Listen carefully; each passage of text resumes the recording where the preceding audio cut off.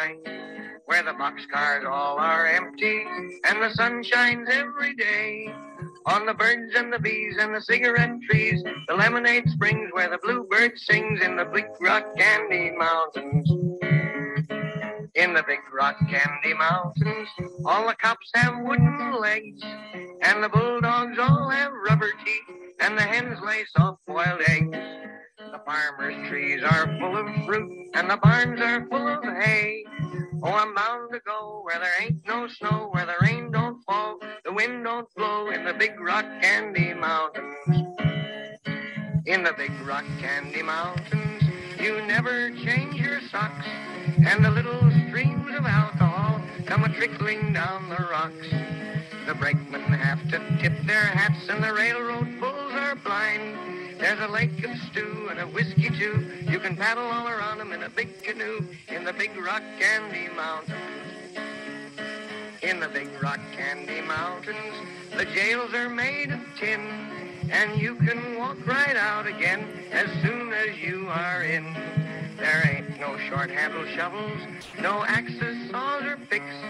I'm a-going to stay where you sleep all day, where they hung the Turk that invented work in the Big Rock Candy Mountains.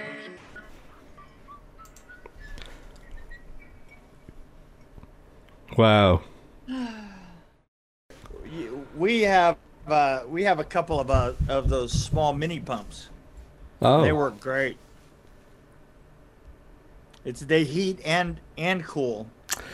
Yeah. Well, we have natural gas furnace. Oh yeah. So Well, we goes... didn't have natural gas. That's what it sounds like. I know they sound great. Yeah. You know that sound that it makes right there? That's multiply that by 100, and that's that thing that I made for that film with a friend of mine. I made him a dragon that went around and shot flames 30 feet. Ooh. Story time with Mick. It was a lot of fun. It really was. It was basically I just put a couple of baffles on a tank and ran. There's this machine that these little cups that are called Venturi cups, and you run a huge compressor. I don't mean like a little compressor. I mean like the ones with the that you literally tow behind a truck, right? Right. It has a hose that big to it, right? And you just put it on his head, and it rediverts the air and brings it right, focuses it out the front, right? It's called an air mover. Ah. And so I had to see what it looked like if you hook that up to just a straight propane tank. Wow. It's pretty freaking cool. It really is. It makes a little tornado. That sounds awesome. Yeah, they're really fun. So hey, I got hair. Man, I got hair just moving. Just that. Indestructible Man. How did you discover this one?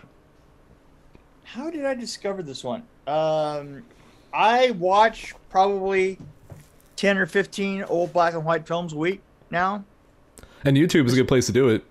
YouTube is great. Since I discovered that YouTube has got virtually every film that everybody has forgotten. They don't charge for them because everybody's and they forgotten don't charge for them, and it's like, wow, that's a pretty sweet deal.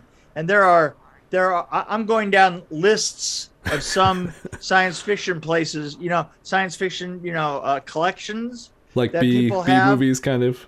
Right. Oh yeah, that B movie. I mean, some of these guys have like 500 different films, and you're going down and you think that they'd all be the same film. And some of them are, but most of them aren't. And you're going, wow, there are a lot of these made. Well, when you open YouTube, even watching this one, there's a whole list that you're like, oh, I should check those out. So yeah, you go through a rabbit trail. Right. You'll never end. And Amazon Prime's good too for that. Well, kind of YouTube thing. actually makes its own rabbit trails. Because as you go into a given thing, it then gives you another. If you go underneath like a film that's running, yeah. If you just arrow down, you'll see a whole list of films that are just related to like that one, And yeah. Well, plus they learn you too. They learn your personality. What's funny is my podcast login has all horror movies. Like, hey, you should watch this, and it's all horror related. And then my other personality is like a lot of history and a lot of like, you know, like World War II history and other things like that. So, and politics. The other guy likes politics. Yeah. Oh, that's yeah. You see, that's my Facebook. Right. It's World War II aircraft. Yeah. And politics. Well, there you go. And by the way, you don't ever want to mix the two. You never want to get into politics while you were in the World War II areas, right? Yes. Because those guys are insane. Yes. Yeah, you know, they're I can't believe anything that's going on now. Oh my God, you know. it's like Donald. You know what? I'd just take Donald Trump out, and I would beat him to death with Joe Biden. That's exactly what I would do. Actually, I think there should have been a boxing match. I would have loved to see Biden like beat up Trump. Yeah, really, exactly. I'd like to see anybody beat up Trump. So Indestructible Man. Indestructible Man. 1956. It's only an hour and 12 minutes. And wait, I got to read the description. Charles the Butcher Benton, a brutal death row inmate, gets double-crossed by a crooked lawyer. He gets his chance for revenge after he's been executed. This is the best part. A bizarre experiment brings him back to life, and more deadly than ever. How freaking random is that? Because not only does that guy's in San Francisco, and he's killing in L.A. And then he has to get, so as part of the story, he has to get back to L.A. from San Francisco. Well, I was going to ask you about that because there's some really good shots of L.A., right? Oh, some great shots of L.A. The shots that are down around Angel's Flight is amazing. Right. The whole Angel's Flight section, the I can't even think what they call it. The thing that goes up hills. Right, the little trolley thing, right? I can't remember what it's called. Yeah, but it's a funicular. Okay. It's a funicular. A funicular. Yeah, getting all these great shots. Hey, baby, you want to see my funicular? Sorry. Well, yeah, but LA had a particular funicular. It looked over this. It looked over a real tall piece of town, so that the shots really cool. The shots that you got when you were in it and going down were just really cool. Yeah, those were cool shots. I had no idea. And you know, here's the great thing: is as you're looking to the side, you can see the clock tower building that Frank Lloyd Wright shot at. That has the funicular going underneath it with the clock when he's doing all the clock stuff. Oh, okay. You've seen all those silent movies that have him, you know, going on the ladder and all the rest of that, and that's right there, right next to the funicular. Oh. You can actually see it go past that building a couple of times. That's cool. I thought this was interesting. It's because it was more than one genre. It's like it's crime drama, sci-fi, horror. It's a very weird film because there's elements of sci-fi, elements of horror, and elements of just a regular straight ahead crime drama. And and the thing is you keep thinking to yourself that that the guy who is indestructible, there's something about Lon Chaney that works for horror films because of this one element. Lon Chaney Jr. looks like he hates himself.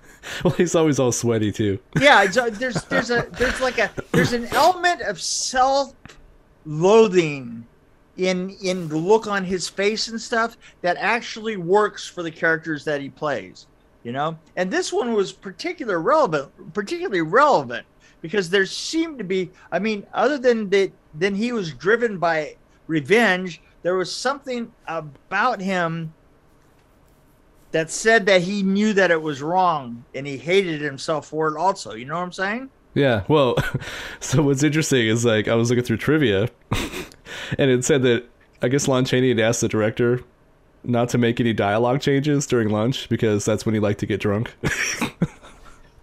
So was Lon Chaney Jr. a big alcoholic? Because that might be part of the obviously his character might be showing part of that. I guess part of that. Yeah.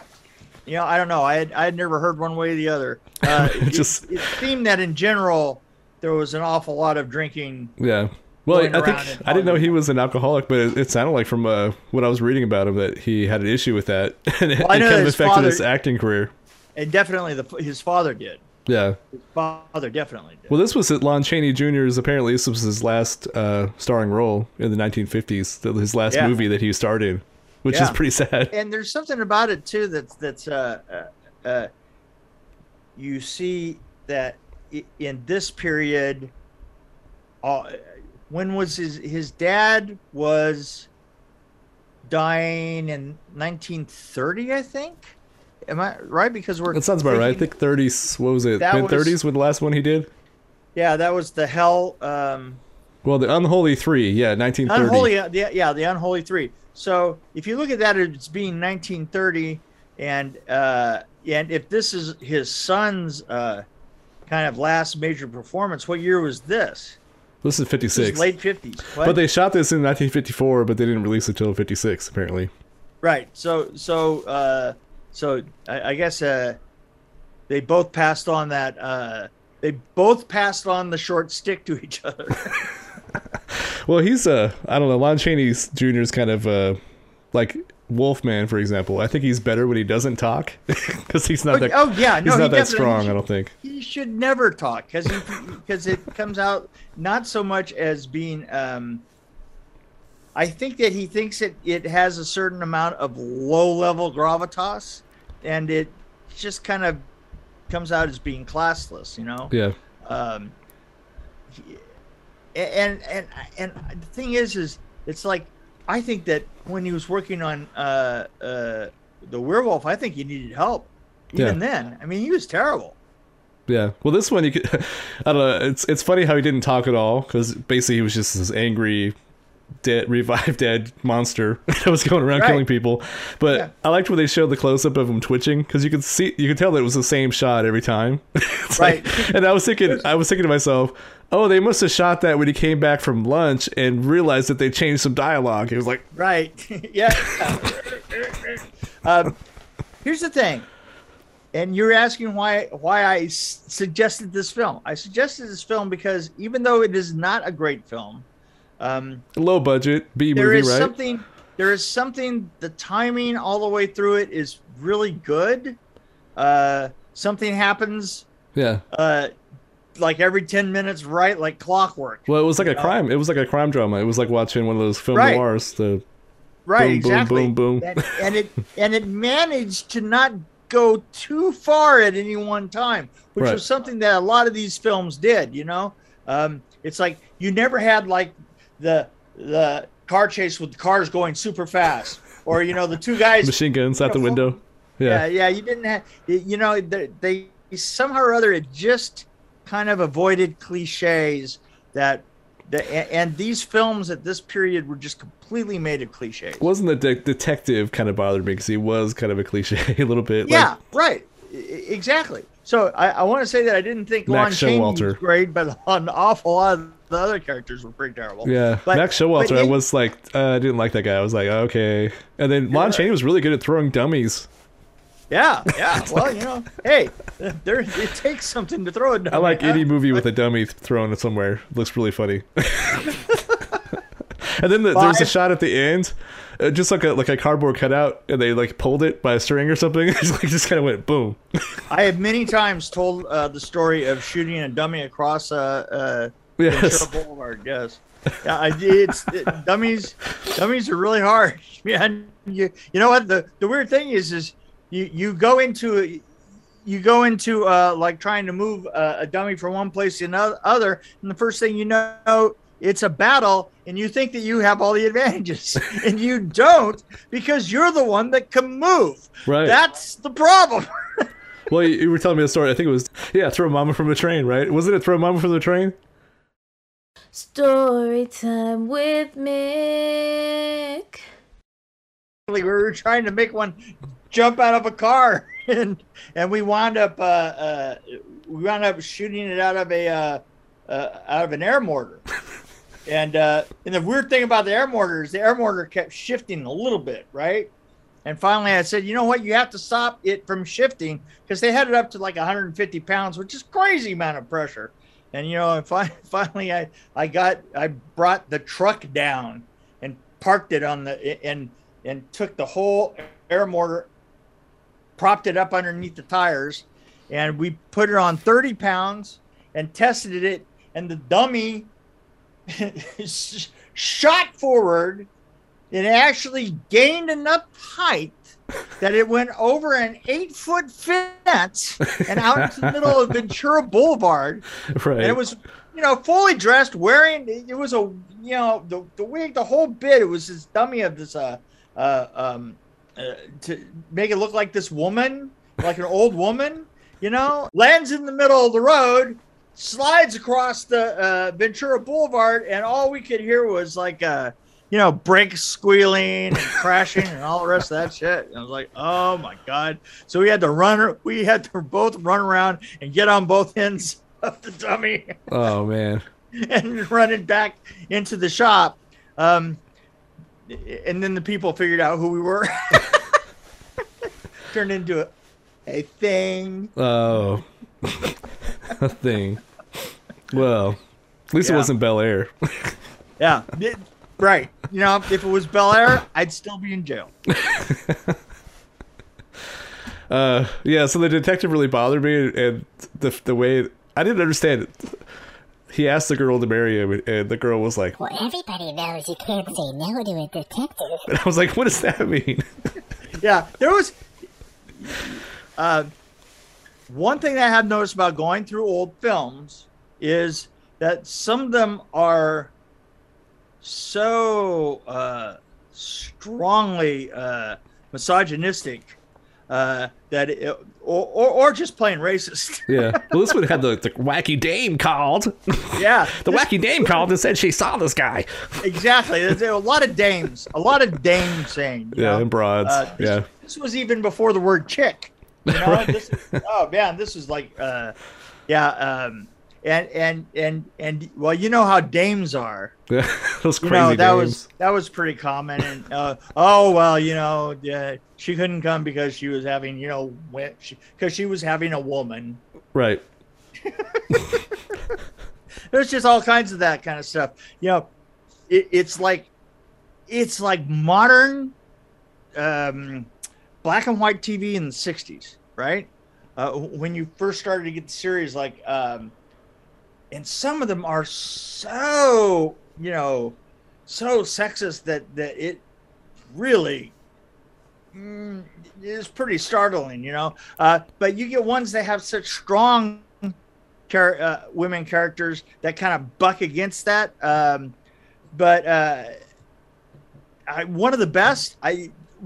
Honestly the best that treats different people, different races, women respectful a whole bit.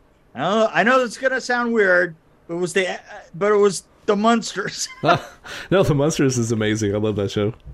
Oh, and the thing is it's so far ahead in terms of empowerment, you know. And what was that? Was that mid to late 60s? Yeah, is that the right time frame? 66 to 68 or 9. Something. Yeah, it like was that. very short because I know I've seen every episode like a lot because it wasn't very long, a few years. That might even be 64 to 66. So it was all in black and white. I don't think it ever changed the color.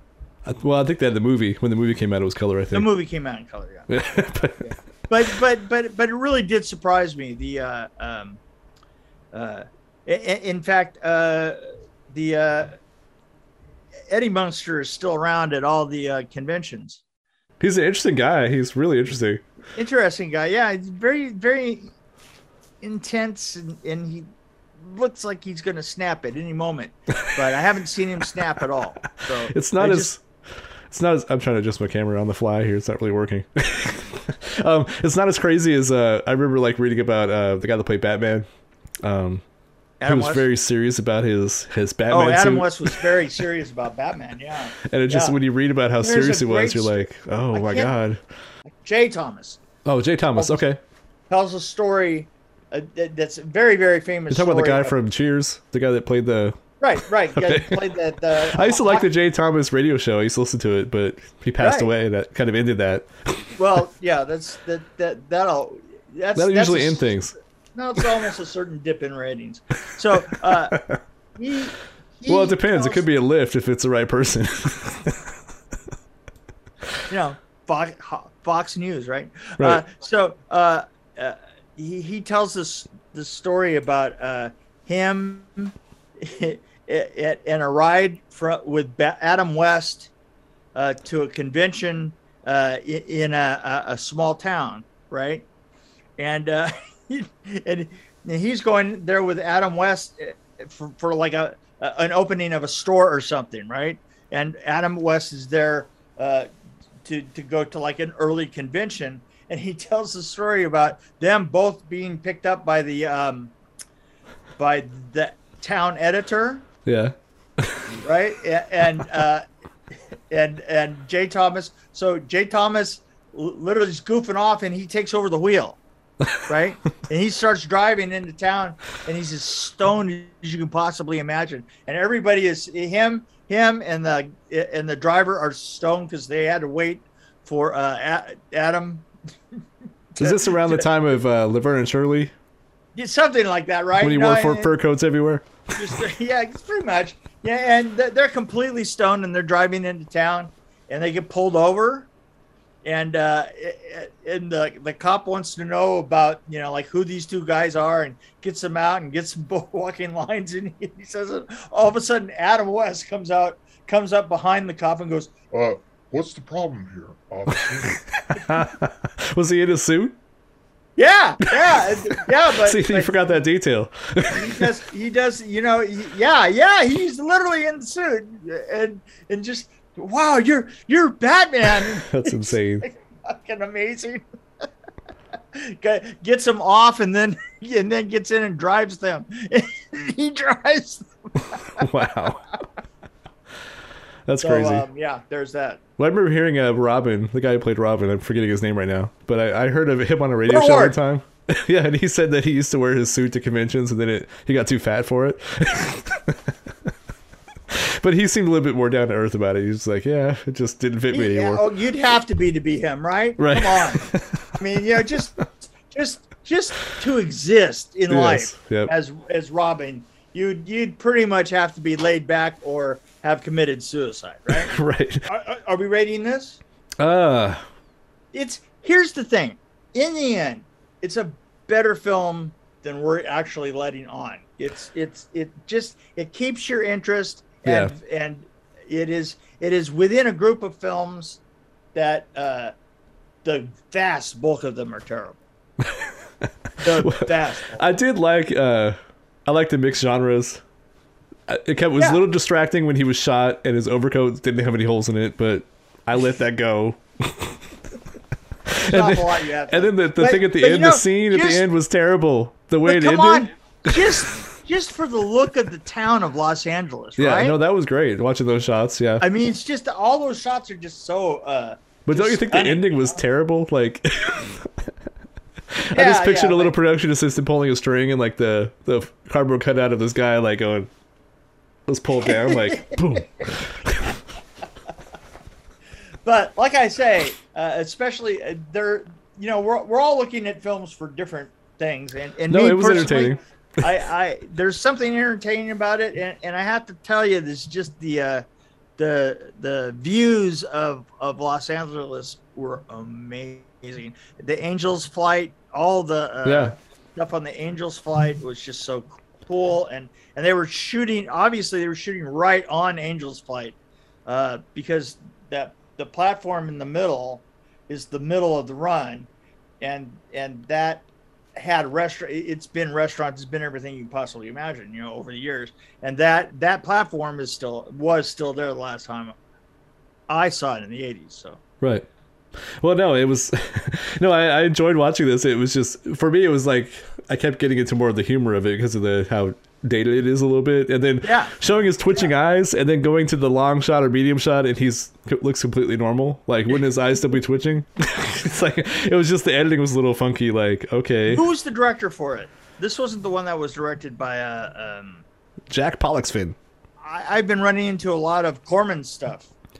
Corman's. Well, this had that kind of feel to it, which I liked about it. It did. That's one thing for sure. It definitely did. It was an independent film that they apparently was shot independently, so I guess they had to find distribution after they made it. So that's why it took 2 years. Yeah. It seems like the name that you see the most in these old black and white independents is Sam Arkoff. Sam Arkoff, yeah. You know, that name comes up all the time. You know, like, wow, he was must have had like just a boatload of money, and he would just put out for a little bit. Here's, you know, it's got a scoop, and you know, a huge pile of quarters, and you just go, here, that's 5 scoops for that script, and 5 scoops for this script. Oh, that's funny. So I don't know what to rate it. I see. I would rate it as a good even 2.7. Yeah, you know, for what it is, for like a kind of a low budget movie from the 50s, I think I'm kind of in the same area, kind of average 2.5. Yeah, but you got to admit, you know, it does have some great. It has great shots of LA and a couple of great shots of San Francisco. They did shoot there. I mean, you could tell. The only problem I had with it was just the detective really bothered me. Just so, I don't know, the way he talked or something. And I've seen that guy in a lot of stuff, like a lot of TV shows. Well, in that case, our work here is done. Yep. And I'm done with you.